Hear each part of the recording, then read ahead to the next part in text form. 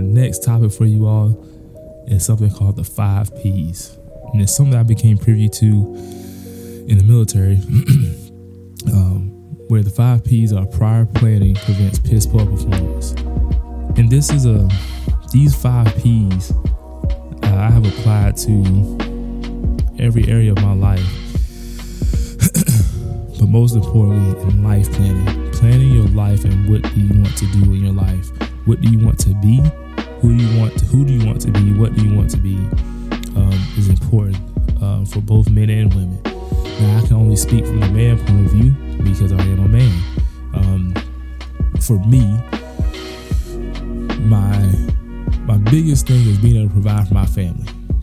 To me, that is my greatest fear, is not being able to provide for them. If you have a child or you have a spouse, and as a man, that you aren't able to provide for them, that something happens where, you can't have food for them, shelter, things like that. That's a big fear for me. So as I planned my life, I thought about things that, I thought about those things as essential, right? I needed to have those things done. But the biggest one is in regards to planning is like, I have an end goal, but how do I get there? And this really starts all the way back in high school, right? This is where I believe some teachers and guidance counselors really fell short in helping people understand that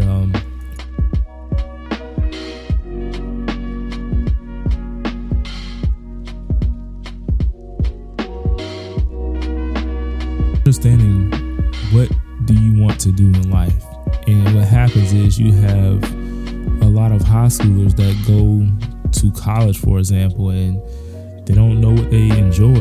They major in any and everything, and they're accumulating these student loans over time without any clear direction about what they want to do in their lives. And it's kind of sad to see. I was fortunate where my goal was to be a Marine Corps officer. And I was like, man, I'm going to commission. I'm just going to go to school to get a degree. Now, for me, I'm again being one of one. I enjoyed chemistry, so I went to school for chemistry. My goal was to go to school for chemistry, finish that, and then go commission. All right. Now, I was enlisted at the time. I enlisted out of high school, so as I'm going to get my degree, I'm enlisted in the military, and for me, just like to say, over time, when I first joined, physically it was very easy. The running, the push-ups, swimming, all that stuff was easy to me. But chemistry was hard. But there came a time where it kind of flipped, where the chemistry became easy to me, but physically, the Marine Corps it just seemed harder for me for some reason. The running was harder. I haven't ever been a good runner, but just the running was so much harder. The swim, even though I practiced that running, I practiced that swimming, and these things were just harder. It just felt like it was beating me down more. And when I graduated, I decided to go to grad school over re-enlisting. But again, I did have a plan. Did I want to commission? Yes, but I also love chemistry. And so in a sense, I kind of pursued both routes at the same time. And so when that time came, now I have options. And that's one thing I like to preach to people. And you'll hear a little bit more about it in the professional development area. But you want to have, I like to prepare some of the students that I had. I tell them, I want to prepare you to have options. I don't want you to be in a corner where you have one way to go. I want you to be say, hey, I have options. Where do I want to go?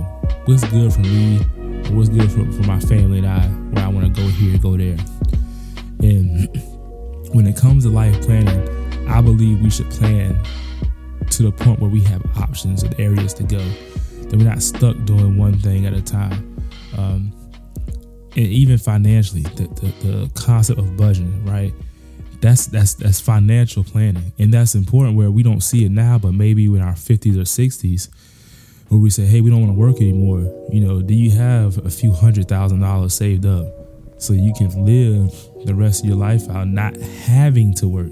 If you want to, you can, but not having to work. Again, I talk about those options. Get to that point in life where I have the option to continue working, or I can retire and maybe, help raise grandkids or go travel, go vacation, things like that. It's the options. But in order to have options, you have to plan. That's the thing I really want to get across to you people. Man, woman, all of it, right? And just like the 5 P's talk about, again, if you don't plan, you have piss poor outcomes, piss poor performance. Where this statement is originally applied to is military planning.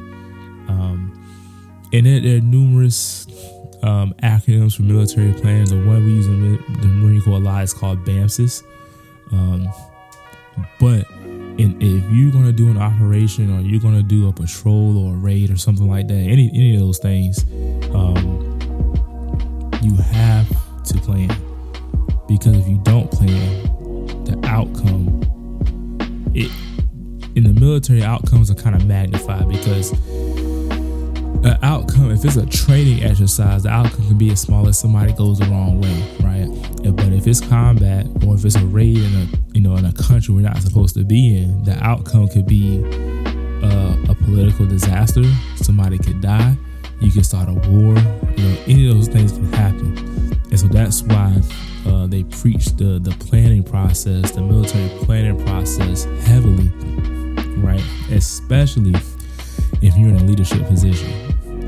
But again, these can be applied to your life. So to kind of cut it short, I challenge you to sit down and think about planning. Where do you want to be a year from now, 5 years from now, 10 years from now? All right.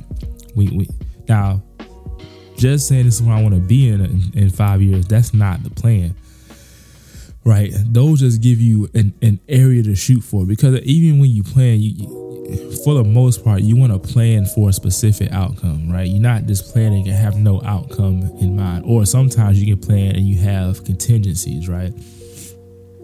But I want you to think about your goals 1, 5, 10 years from now. And then I want you to think about how or what can you do to get there? What are some steps you need to take to get there? If it's financial, hey, I want to have this much saved or whatever. Okay, let's talk about a budget. If it's education, hey, I want to have this degree or this certification. What courses do I need to take? And again, if it's a certification that requires money, maybe you can start setting aside money to pay for that certification. If it's a job, a specific job that you want, or maybe you want a promotion, you want to become a manager, something like that, you can sit back and say, hey, what are some things that I can read about management, leadership? Are there any internal courses within that company?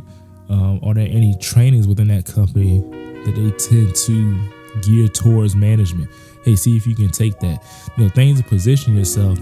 So in a year from now, you can say, hey, I've taken these classes, I've gained this outlook on leadership management. What can I do now?